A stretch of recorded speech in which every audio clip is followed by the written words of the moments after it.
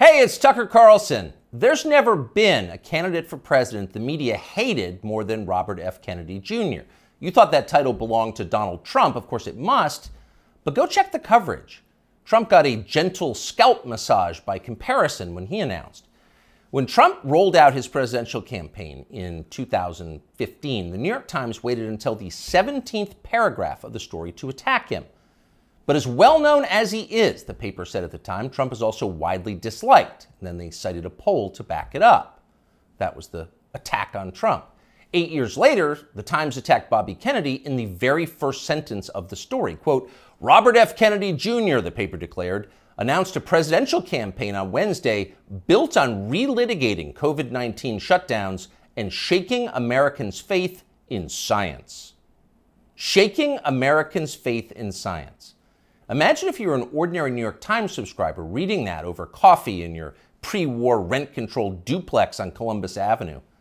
You'd think Bobby Kennedy just declared war on the Enlightenment. My fellow Americans, I have come to shake your faith in science. Join me as I drag our nation back to the medieval period. You'd be appalled. CBS News viewers likely were appalled. In its coverage of Kennedy's announcement, CBS denounced the candidate's views as, quote, misleading and dangerous. The LA Times called him a threat to democracy. At the offices of National Public Radio in Washington, a full-blown Category 5 hysteria typhoon broke out. NPR devoted an entire segment to savaging Kennedy, not just as a candidate, but as a human being. NPR described him as someone who, for his own perverse reasons, has made, quote, debunked and false and misleading claims that undermine trust in vaccines, and who, in his spare time, provides moral support to crazed extremists who, quote, rally under the banner of what they call liberty or freedom. People magazine didn't even bother to report a single word of anything Kennedy said at his announcement, and instead wrote an entire story about how his relatives hate him. Kennedy's younger sister, Carrie, the magazine reported solemnly, does not approve of Bobby Jr.'s harmful views. His harmful views! Bobby Kennedy's thoughts alone are evil enough to hurt people. That's been the tone of the media coverage around Bobby Kennedy Jr. for the past 18 years, since July of 2005. That's the moment that Kennedy published a magazine article suggesting there might be a link between the rise in diagnosed autism cases and the ever-expanding schedule of mandatory childhood vaccines. The day that story was published, Kennedy's reporting was considered so solid that two outlets ran it simultaneously, Rolling Stone and Salon.com. Unfortunately, neither one of them understood what they were up against. The pharma lobby rolled out the most ferocious public relations campaign in memory, and both publications swiftly caved. Both pulled the story and then disavowed it, groveling as they did. No one in the national media bothered to explain why autism diagnoses had skyrocketed. If it wasn't the vaccines, and maybe it wasn't, then what was it? To this day, there has not been a convincing explanation. Instead, reporters just attack Bobby Kennedy. They've called him a lunatic and a Nazi. Instagram shut down his account. YouTube just last week pulled down a perfectly reasonable interview he did with Jordan Peterson, citing unspecified misinformation, and so on. Kennedy became the most censored famous person in the United States. At this point, most Americans have heard a lot more about Bobby Kennedy Jr. than they've heard from him. He doesn't get many offers to speak from big platforms. But last week, Joe Rogan gave him one. Here's some of what he said. Why do 5 of my 7 kids have allergies? You know, and of course we know why, because aluminum adjuvants give you allergies. They're designed to make you, to create a hyperimmune response to foreign particles. And the last category is, the allergic diseases, peanut allergies, food allergies, eczema, which I never knew anybody with eczema when I was a kid. I never, asthma, I knew people with asthma, but it wasn't 1 in every 4 black kids like it is today. So, all of those things. Now, we went from 6% of Americans having chronic disease. By 1986, we're starting to have the vaccines, and we got and 11.8% of kids now, so it's doubled. Why do 5 of my 7 children have allergies? Now, we don't know the answer, of course, But it's an interesting question. In fact, it's an important question that deserves an adult answer, not that you should hold your breath waiting to get one. Bobby Kennedy asks a lot of questions like that. He notices things. Kennedy pays attention to the world around him, and he wonders why it's changing. He's an outdoorsman, a falconer, and a fly fisherman. He's interested in how nature works. He's curious. Not so long ago, these qualities were considered essential to the practice of science. All scientific discovery comes from observation, empiricism, patient watching. Without the willingness to put aside your pre-assumptions and assess with honesty the things you see and touch and smell, the changes taking place right in front of your face, you can't do science. You can't create art either, or journalism, or theology. You have to be willing to notice the obvious. And when they tell you you're not allowed to notice the obvious, you should be concerned. Imagine you were on a commercial airline flight. The plane is just leveled out at 37,000 feet. You're closing your eyes for a nap. And suddenly you smell smoke. And it's not your imagination. You can see it. It's starting to fill the cabin. All around you, people are hacking and choking. The guy in the next seat has a napkin pressed against his mouth, and he's mumbling what sounds like Psalm 23. Yea, though I walk through the valley of the shadow of death. So clearly, the airplane is on fire.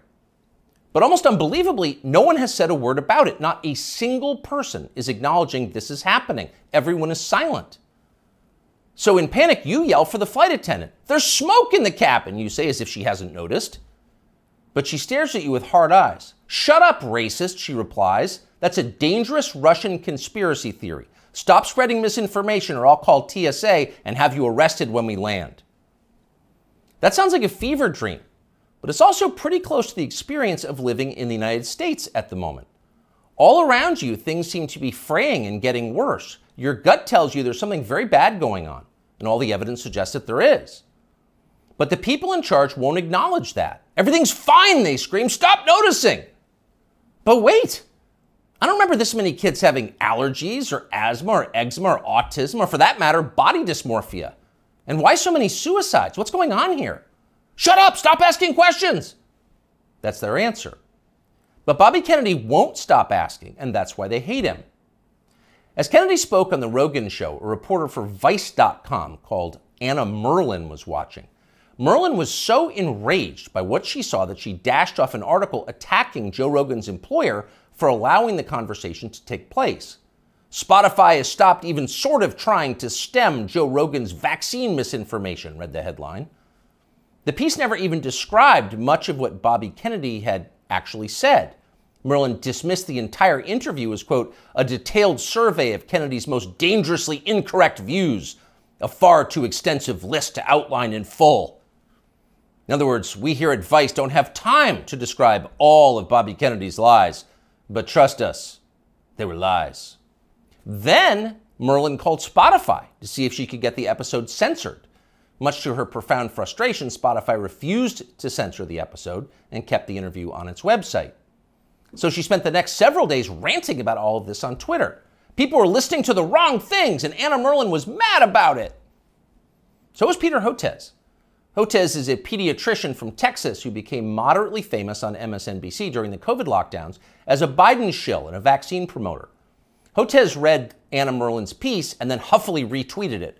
Effectively, why is Bobby Kennedy allowed to talk in public? And that gave Joe Rogan an idea. Why not have Peter Hotez debate Bobby Kennedy on his show? You claim he's wrong. Why don't you explain why he's wrong? That seemed fair. But Hotez wouldn't bite. So Rogan offered to give $100,000 to Hotez's favorite charity if he agreed to come on. Soon others made their own pledges and the pot swelled to over $1 million. But still, Peter Hotez wouldn't come. Instead, he scampered back to MSNBC, where one of the channel's oilier hosts assured him he was doing the right thing by dodging the debate. Arguing with Bobby Kennedy is morally equivalent to debating a Holocaust denier, the host said. No decent person would do that. And of course, Hotez agreed. Quote, 200,000 Americans needlessly perished because they believed the anti-vaccine disinformation and refused to take a COVID shot. So really, talking to Bobby Kennedy would be a lot like abetting murder. And Peter Hotez, MD, PhD, was not going to do that. But wait a second, you ask yourself. Let's think about those numbers. 200,000 people died because of vaccine disinformation from Bobby Kennedy and people like him? How do we know that? Is that really science? No, It's not science, because we don't know that. We can't know that. There is no way to know that. Peter Hotez's claim is a political attack posing as science, and he specializes in those. Here he is on television during the so-called pandemic. It's all about mask compliance. That's going to be absolutely critical, because if you don't have masks, remember, this virus aerosolizes. So even 6 feet is not enough. It can go 17, 18 feet, several meters. What we really have to do is have vaccine mandates in the schools. We should have a rule that anyone who walks into a school over the age of 12 has to be vaccinated. This is the nature of the anti-vaccine movement in this country. It's somehow married now to far right-wing extremism and white nationalist group. Anyone who's unvaccinated and has been lucky enough to escape COVID, your luck is about to run out. And I call it anti-science aggression coming from Senator Rand Paul, Senator Johnson, members of the House of Representatives, in addition to those two senators, are killers. It's all about mask compliance. We must have vaccine mandates for children. Take the vax or you will die. Anyone who disagrees with me is a white nationalist and a killer, and probably an agent of Putin. Do we say probably? Let's revise that. Certainly an agent of Putin. Again, here is Dr. Peter Hotez. We're starting to see now those same anti-vaccine messages that's coming out of the U.S. And now we're finding it in Africa and Latin America. And remember, what the other reason we're seeing this is the Putin government has, and this has been reported by U.S. and British intelligence, has been piling on with this whole systematic program of what's being called weaponized health communications, trying to destabilize democracies with anti-vaccine, anti-science messages and targeting. So according to British and U.S. intelligence, anyone who disagrees with Dr. Peter Hotez is a disloyal American working to destabilize our democracy on behalf of Vladimir Putin. Now, by comparison, never in his life has Bobby Kennedy Jr. said anything half that demented. But keep in mind, Peter Hotez claims to have a valid medical license. He is allowed to treat patients. After a while, even MSNBC viewers were going to have some questions about a guy who talks like that, and apparently some of them did. As the lockdowns wore on, the population started to notice that many of the core claims the TV doctors were making were untrue. You'd only need one shot. If you got the shot, you would never get sick. You would never pass the virus to others, and so on. They said these things, as you know, again and again. Ultimately, they were proven wrong, but they never admitted it. They just attacked the people who noticed. Here's Dr. Peter Hotez calling for the Biden administration to arrest anyone who questions the COVID vaccine. The Biden administration has to realize that anti-science is a killer, disinformation. Yeah. It's not even just disinformation. This is an anti-science empire right now, and we need Homeland Security. We need the Justice Department. We've really got to figure this out, and the Health and Human Services will not be able to figure this out on their own. It's not a medical problem. It's a law enforcement problem. They've doubted me. Arrest them! It's a horrifying outburst if you think about it. If you were on tape saying something like that, you would be deeply ashamed. But Peter Hotez is not ashamed. He's become even more grandiose. Hotez has written a self-congratulatory new book called The Deadly Rise of Anti-Science, a scientist's warning, as if you were a scientist. Here's how Hotez describes himself in the book's promotional literature. Quote, during the height of the COVID-19 pandemic, one renowned scientist in his famous bow tie, appearing daily on major news networks such as MSNBC, NPR, and BBC, and others, Dr. Peter J. Hotez often went without sleep, working around the clock to develop a nonprofit COVID-19 vaccine and to keep the public informed. During that time, he was one of the most trusted voices on the pandemic and was even nominated for a Nobel Peace Prize for his selfless work. He also became one of the main targets of anti-science rhetoric that gained traction through conservative news media. End quote, though we could go on. So here you have a renowned scientist, selfless, trusted, going without sleep, self-denying, persecuted by extremists for daring to tell the truth. The Albert Schweitzer of cable news. That's Dr. Peter J. Hotez.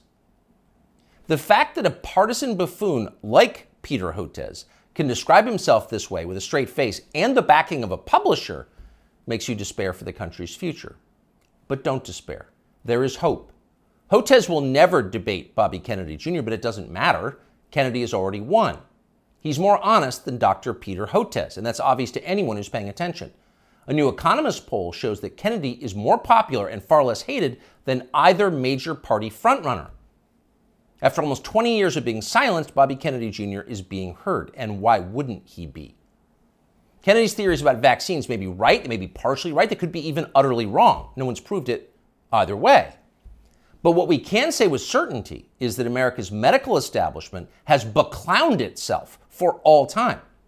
Its official positions on vaccines, psychiatric drugs, puberty blockers, reassignment surgeries, a long list of other politically fashionable priorities have no connection whatsoever to legitimate science. It's all effectively witchcraft. At the annual meeting of the American Medical Association in Chicago last week, for example, delegates issued a statement attacking the body mass index as a tool of, quote, racist exclusion, which has caused historical harm. Next year, they will denounce thermometers and stethoscopes. They're insane. Compared to them, Bobby Kennedy is a mainstream figure. And people understand that. That's why he's winning. And you know he's winning by how his critics are doing. So just 4 years ago, Anna Merlan was regarded as an important expert on conspiracy theories and misinformation. She'd written a book on the topic. Here she is talking about it. I've always thought that in the case of conspiracy peddlers, it's not necessarily a super profitable enterprise to ask whether they really believe it or not, because I don't know what's in their hearts. I don't know what's in their minds. All I know is what they spend their time doing, which is promoting conspiracy theories. In the case of ordinary people, conspiracy consumers, and most Americans are, to some degree, consumers of conspiracy theories. All the studies that we have show that like 1 in 3 Americans believe in some conspiracy theory to some extent.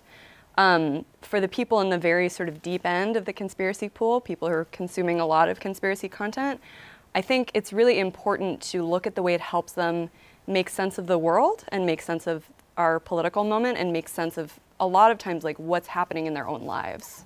All the studies that we have show that like 1 in 3 Americans believe in some conspiracy theory. Huh?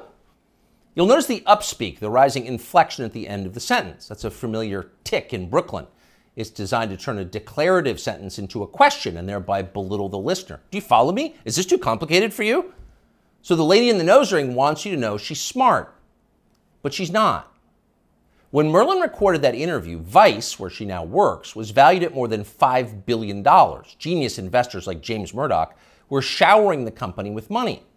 Everyone wanted in on the future of media, which was uptalkers like Anna Merlan lecturing you about racism and misinformation. But that has changed. Last month, Vice filed for bankruptcy. Anna Merlan is still on Twitter screeching about how her critics are transphobic, but nobody cares. Nobody wants to hear from Anna Merlan anymore. The gatekeepers are transparently ridiculous. Everyone can see that. People have started to notice. Younger people say the news is full of lies. Since Kennedy's motorcade, 239 people. Cell death of Jeffrey Epstein.